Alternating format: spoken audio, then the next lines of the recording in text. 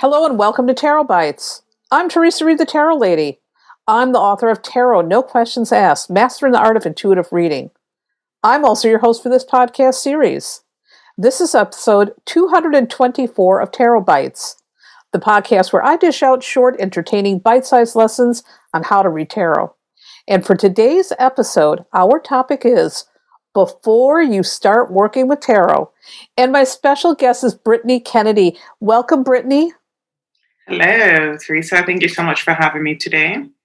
Well, thank you so much for joining me to talk about this topic. I think, so many people, when they get started with tarot, whether they're starting for the first time to buy a deck or wanting to go pro, they're not always sure what to do to get started and to get started on the right foot.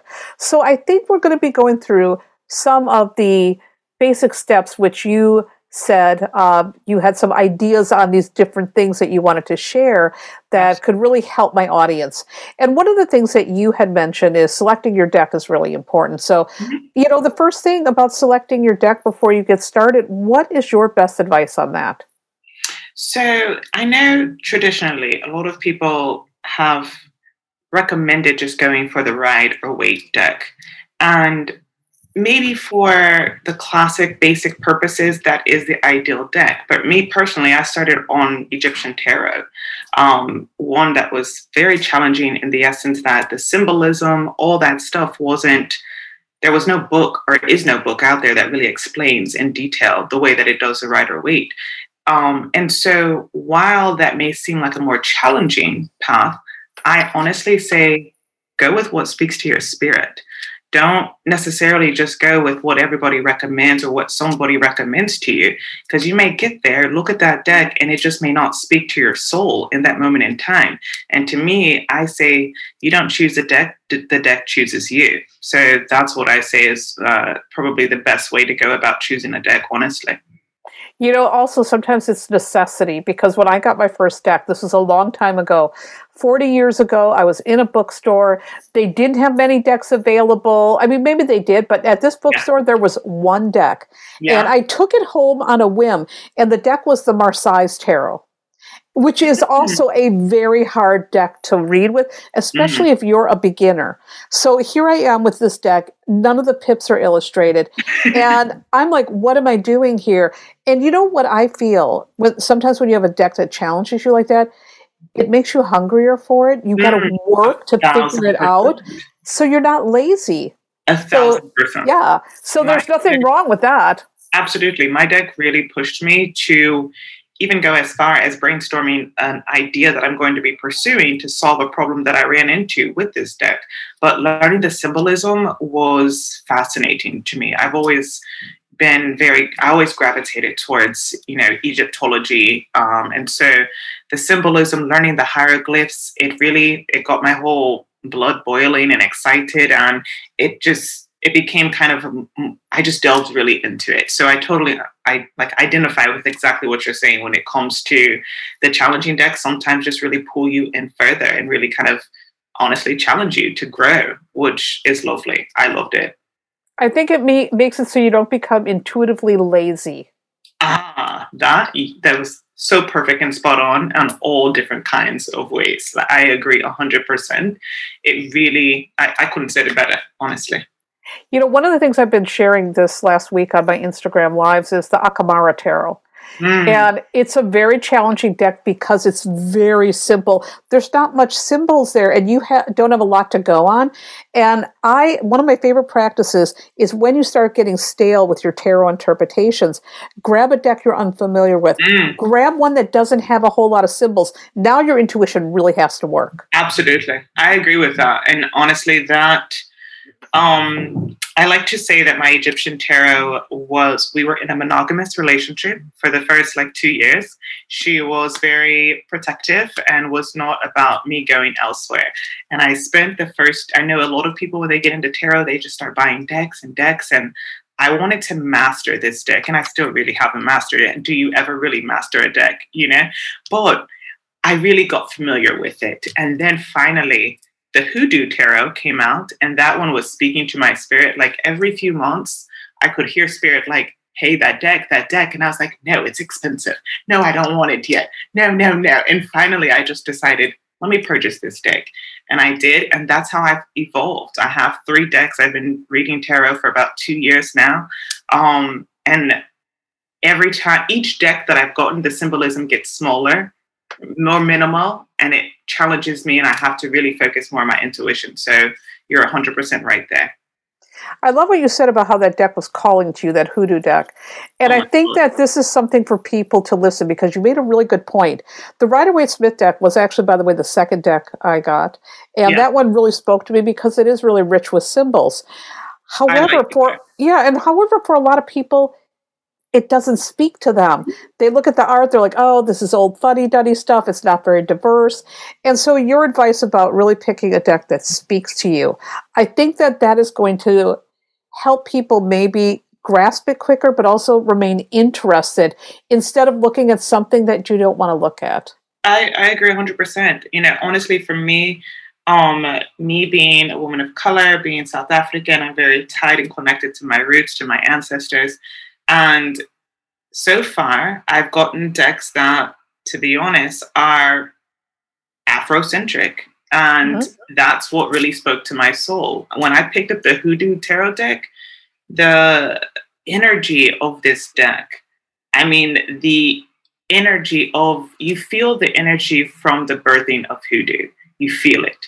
You sense it. It is strong. And so for individuals, while it's a great deck and it's got some great symbolism, maybe somebody who is not African American or from, the diaspora, of African descent may not identify with it as much. It may not speak to their spirit that way. And so you really have to go with what speaks to you, and I'm big on that. I'm really yes. Big. And back in the day when I first started with tarot, there really wasn't a lot of diversity. Actually, there was none.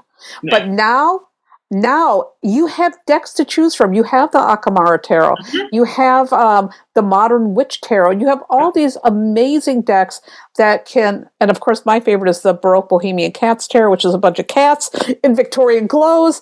But we have all these different things that we can choose, and you can find yourself in the deck, which back in the day you couldn't. One of the decks that came out recently that I really love is the Black Queer Tarot. Because I've had many clients over the years who are Black and from the LGBTQ plus community, and the Rider-Waite-Smith deck doesn't really speak. They can't find themselves in the deck. Even though we can look at it from the energy perspective, but sometimes people want to see themselves, and that deck, I think, is really stunning. But also, here it is. Now you have a deck, and this may be the one that speaks to you if you are coming from that demographic. So absolutely. It's a much better world out there now for tarot decks. I love it. And I love that there's that you have so much history and experience versus my 2 years to even be able to attest to what it was like walking into a store back then and even purchasing a deck. I love that. I really do. Well, the internet has made things a lot nicer because now it's easier to learn tarot, but it's also, you can buy decks no matter where you are in the world. You can find your deck. Yeah, that's true. But I almost consider you like just your story. It's almost like you're a purist. Like that's what I pull in. Not that you don't, you know the decks, you've experienced and explored other ones, but it's almost kind of like photography. I studied photography in college, and you had your film photographers, and we had a different mentality than those who were digital. It was just different. And so I feel that kind of energy from you, that purity, that rawness of having to learn a deck without the internet. You know what I mean? Oh my God, it was so hard. It was so hard. And I was just 15 years old and diving into this deck. And I'm like, oh my God, this is blowing my mind. And it's been my passion ever since. Because, the thing is, when you get into tarot and when you're into it, I think you are really into it. And even if you don't have access to the internet, you're going to figure out a way to learn that tarot. 100%. But and I can never go back and not know what it was like to be in that time frame. But I'm one of those kind of purist people where I almost want to feel that kind of experience, right? Without just learning. I mean, I'm the person that I've got books. I love books. I see you've got books. I know you write books, and I love the authenticity of having a book in my hand. And Yes. for the sake of space, people have been like, "Why don't you just get like one of those things?" Because I'm always talking about how to expand my library, and I need more shelving, and blah blah blah. But anywho, don't want to get off topic. But I absolutely love that you were able to experience tarot from that angle. It was very interesting. Very, very interesting indeed. So, okay, now the next step, you got your tarot deck. Yeah. So, how do you cleanse and charge your deck? What is it? Because that's the next thing. This is what people need to think about before you get started with tarot. You don't just take it home and get it out of the box. You want to get that deck charged up. Yeah. So, what is your advice about cleansing that deck and prepping it? So, and it's funny because I had a client who, I think the same week that we were talking about these points, had come to me and said that she purchased a deck, she pulled it out, started using it, was asking me, what do these things mean? And I was like, wait a minute. This deck, you didn't even cleanse this deck, you didn't charge this deck, you didn't tailor it to your energy at all. What have you done? That's like so illegal. But so what I like to do first is I pull the deck out. I like to feel the energy of the deck in its natural state before, I mean, obviously once I touch it, it's changed, but before I do anything to it in its most rawest form, then I take Florida water and I wipe it down each card, not a full on wipe on, but just a little bit in the corner, just, don't want to mess the card up or anything. And then I take Palo Santo and wave it around it a little bit.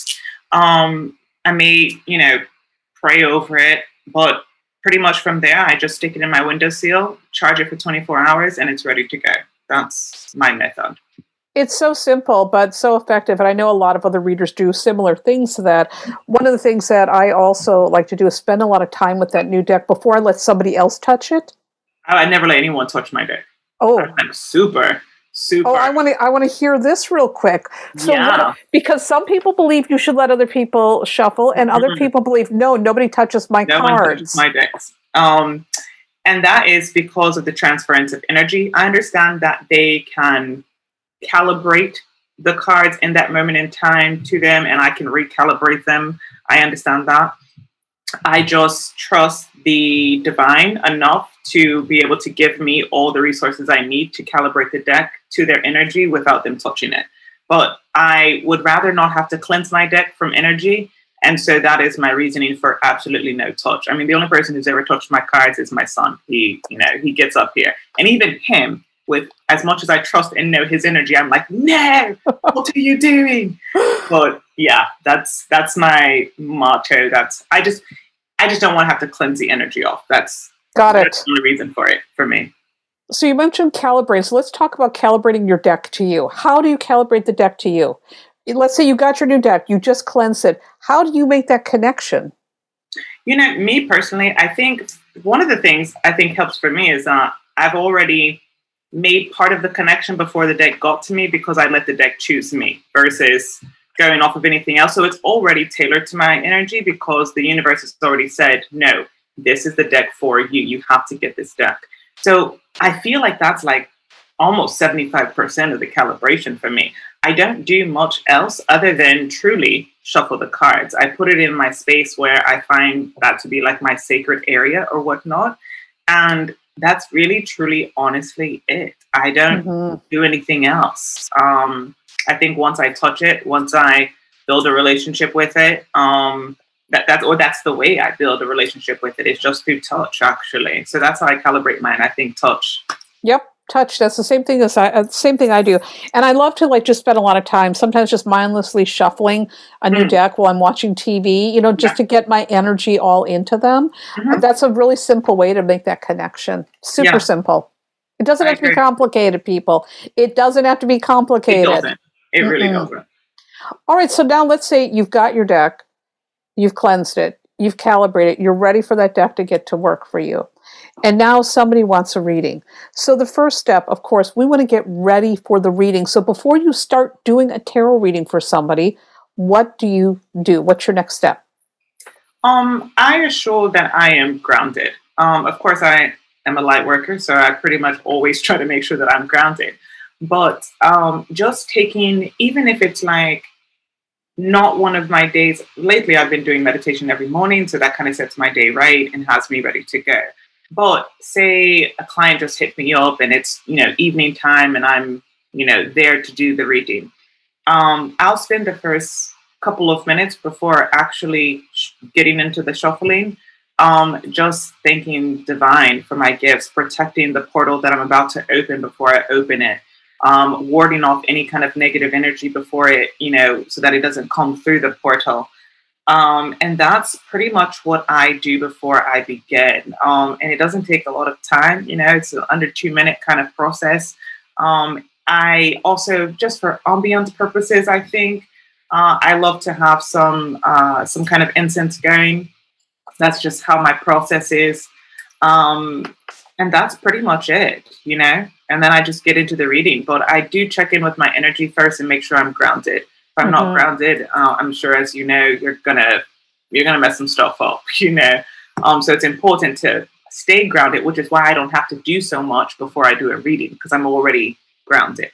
You're already there. You're in the moment. Yeah. And you mentioned about protecting your energy and protecting from negative things coming in. How important do you think that is to protect that, to protect your space? Important.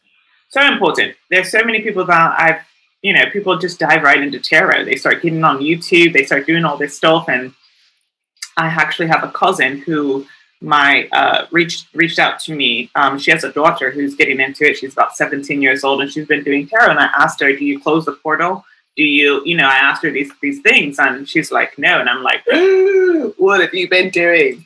And so it's extremely vital. Whenever you're doing a reading, you're tapping into somebody's spiritual, energetic field and whatever comes with them.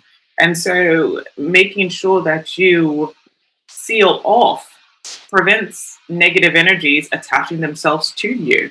And so that process is it's super key. People walk away from, they're doing readings and they are drained. They can't function. They are tired physically. And they can get pretty jacked up. And all those things can be prevented by just protecting your energetic space and not allowing things to come through like that. I think this is a really important point because, again, when people first start getting involved with tarot, they don't stop to think about it's an energy exchange. Mm. And oftentimes what I find for tarot readers, and I say this all the time, most of us were empaths and we have very weak boundaries. And the weak boundaries makes us good at our work, but it gets us into trouble. Absolutely. And so we do have to think about protecting yourself, getting grounded, making sure that you're not allowing yourself to get impacted by the reading. And also, as well as I do that sometimes when people come in for a reading, they're coming with a lot of troubles that they're trying to solve. Sometimes people are really going through hard times. And if you are an empathic person, you might walk away from that reading feeling maybe sad, feeling the client's energy. And that's not healthy for you. No, it's not. I mean, I've done readings where, like you said, you're an empath, which helps you be great at your work. And I was doing the reading. And before doing the reading, I hadn't yawned. I was fine. As I'm doing the reading, I am yawning every 2 seconds, where I'm actually having to apologize as I'm doing the reading. Like, I'm so sorry. And then I finally stopped and I was like, wait a minute. Did you get good sleep last night? And she was like, no. And I said, do you get good sleep any night? And she was like, no, I actually, my sleep is very interrupted, blah, blah, blah. And I was like, okay, so that's what's going on. I was like, you've got to get rest. Like, this is so unhealthy. I can't even function really doing your reading. I could function. I could do the reading, but it was like literally every time I opened my mouth, I was opening it up to yawn, even if I was trying to talk. It was crazy. So it's important to do that, Right. And go ahead. Sorry. No, sorry about that. A lot of people don't even understand energy when they get into tarot. It's a fad to some. They pick up some cards and they have no idea how energy works at all. And that is such a dangerous, people, it's like picking up a Ouija board and just running with it. You can't do that. You're opening up a whole spirit world and you become vulnerable, as well as the person on the other side, the person you're doing the reading for. Absolutely right. And, one of the things I feel with tarot is, it's like learning a language and there's all these symbols. But what really happens is your intuition, it wakes it up. It wakes it up.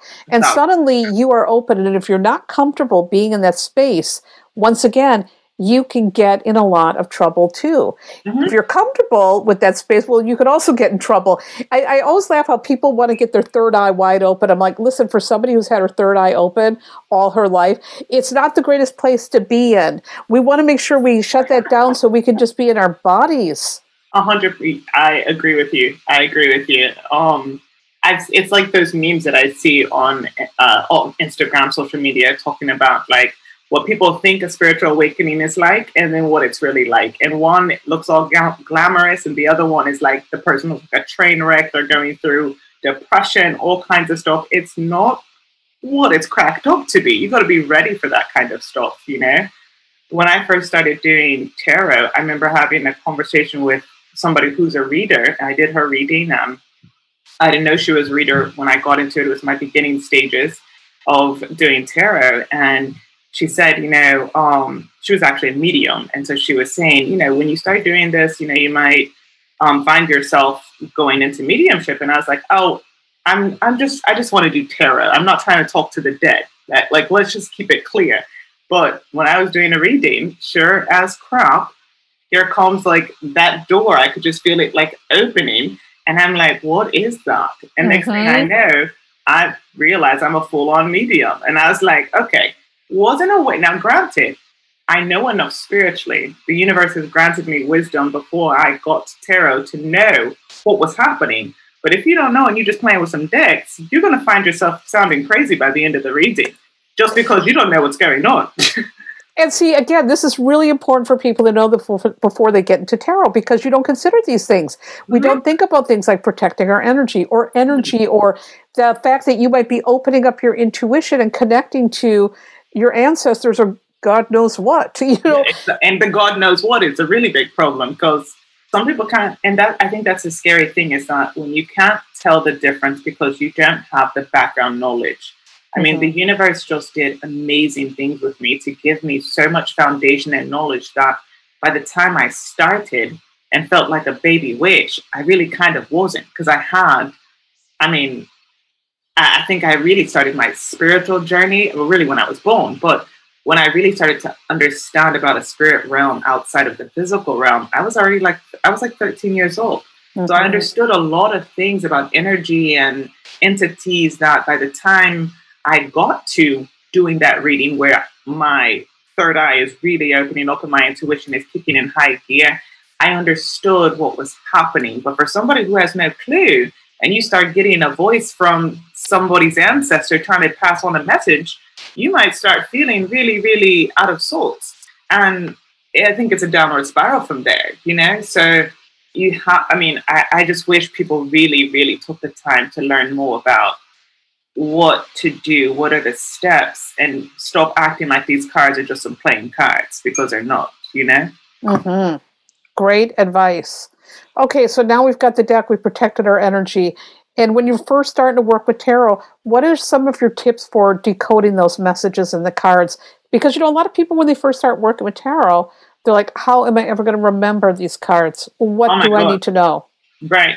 So, funny thing, one thing I would say is, while you're getting yourself acclimated to your deck, while you're calibrating your deck, look at the symbolism. Take the time to look at the symbolism. Most decks come with a pamphlet that tells you what everything means and stuff like that, but it doesn't describe all the symbolisms oftentimes, So getting familiar with the deck in and of itself, just maybe even jotting down notes on the things that you see, the things that spirit is guiding you to pay attention to. Oh, there's a bird here. Or, oh, there's an Eye of Horus here above this hieroglyph, or whatever it is. And do that with each card. I would say before you start to go ahead and apply the actual descriptions, because once you then go look at the descriptions of the card, it makes more sense. And you'll see the beauty of how your intuition actually works. And I think that is key, because I think once you know what the card means and then you start trying to tap into your intuition by just looking at the symbolism, you have pre-knowledge already, so it's already tainted. But I think this way, you have a really good idea of, this is how spirit speaks to me, especially if you don't know yet and you're new. That's what I would recommend, honestly. That is great wisdom, actually. I like to learn what the cards mean because we want to have a foundation. Yeah. But getting your first impression and getting that first impression down and then looking for validation really helps with the learning process. That's brilliant. I love it. I mean, I intentionally, especially with my mediumship readings, I just want to know the name of who you want me to contact. Usually, my gift, as far as what it has evolved into right now, isn't to where I can identify the name yet. And I like to go from there without asking any questions. That way, when I see how accurate it is, it's like I had nothing to go off of, And so I think your intuition is the same thing when it comes to that. Just be raw about it. And for the other part, I would say make flashcards. That's something that I did. I actually did it late. I had my LLC up and running. I was giving readings, and I couldn't tell you if I picked. I mean, I obviously got familiar with the cards. I would know, what the death card meant and what the Fool was, and a lot of that stuff. But, when it came to the minor arcana cards, oftentimes I was like, okay, 6 of Sweets, I don't know, but I could tell you I'm good at numerology, so I could tell you that kind of stuff. But it took me some time, but I finally, got my flashcards, and I'm still memorizing them. I go through them every day and go through the Sweets, and, some days I'm pretty good with memory, so that's actually it's not a hard thing, but that's what I recommend, just sitting down and doing that. And I think it's a great tool. And even then, it's like if you have your cards right there and you're in the middle of a reading and you forget what the 6 of Wands is, you can just flip really quickly and at least just be able to see the note. And so that's what I've been doing as a new tarot reader. Well, that's interesting because one of the things I always advise to people who are new is take your deck and write the meanings on the deck. Because you can get another deck. You can get another copy of it. They're mass-produced. I mean, don't do it, of course, with one of those rare indie decks. Yeah, but if you have like a Rider-Waite-Smith or a Marseilles or whatever, they're mass-produced. Take a black magic marker, write the interpretations on it, and there you have it. So if you get stuck when you're first beginning, it's a jumping off point. I actually love that. I do love that idea because I'm doing it more of a harder way, obviously, by doing it with the flashcards, but then it's like I'm doing like I did an art history class. I would have to memorize, what Van Gogh painting this was, and I would go and I would print that image out and stick it on one side of the flashcards and put my description on the back. And so I've kind of got that kind of system going on right now, and a bit archaic, but it does work. But yours is actually it's much easier. Yeah, just don't do it on, like I said, like a really rare indie deck. I would never do it with my Baroque Bohemian Cats Tarot because that would be a big waste. But like for just a Rider-Waite-Smith or whatever, whatever standard deck until you get accustomed to the deck, have at it. Let your black magic marker give you the key words so that you can not have to stop and look at the book. No, I love that. That's brilliant. And you get the imagery right then and there. Yes. And then not only that, but you get the energy of the card right then and there too. That's when you create flashcards, you don't have the energy of the card right there. Right. It's different. So that's actually really smart. But both methods can work. Yeah, both methods can work. So I think people have to figure out what works for them. Some people don't want to draw on their cards either. Sometimes when I've suggested that, people look horrified. And I'm like, I know it's a little radical, but you can buy a new deck, so... but either way, whatever people feel is working for them. And I would say if I'm using a very rare deck, I would certainly not write all over the deck. Yeah. So let's say now we've already talked about choosing your deck, cleansing it, prepping it, doing a reading, decoding these messages. So now let's talk about what do you need to do after you've done a reading? Is there anything that you should be doing to protect your energy, to let the reading go? How do you close a reading? Absolutely. So once I get done with the reading, I have a chant that I say. And the chant this is a pearl secret of mine, but I say, I call back all I release, I release all energy that does not belong to me, and I call back all of my energy. So I release whatever energy I tapped into is now gone, and I call mine back. And then if at some point during the reading, I felt like the person's energy was heavy or they had an entity attached to them or something like that. Of course, I will Palo Santo myself. The cards automatically get cleansed. I Palo Santo those, and I lay a crystal down on them. Usually, probably quartz, clear quartz, and I'm on. That's it. So that's what I do. Simple and effective, because you do need to make sure you let that energy go. Yeah. You do not want to carry the reading home with you. No, definitely not. And I also close the portal. Sorry, that's another big important thing. I wasn't aware, I think, in the beginning of the portal, but I was doing something that was similar anyways to closing that. But I make the actual thing where I verbally say that I now close the portal. Like, once I've returned that energy and I've called back mine, then I close the portal. That way it's not leaking energy over and over again. And so that's what I do. Again, simple but effective. Our words have power, and putting those words out there, we are really, again, working with the energy and telling the energy how we want to work, how we want it to work with us. So That's really good advice. Well, this has been such a great conversation, Brittany. If people want to work with you, if they want to get a reading, where can they find you? Where are you?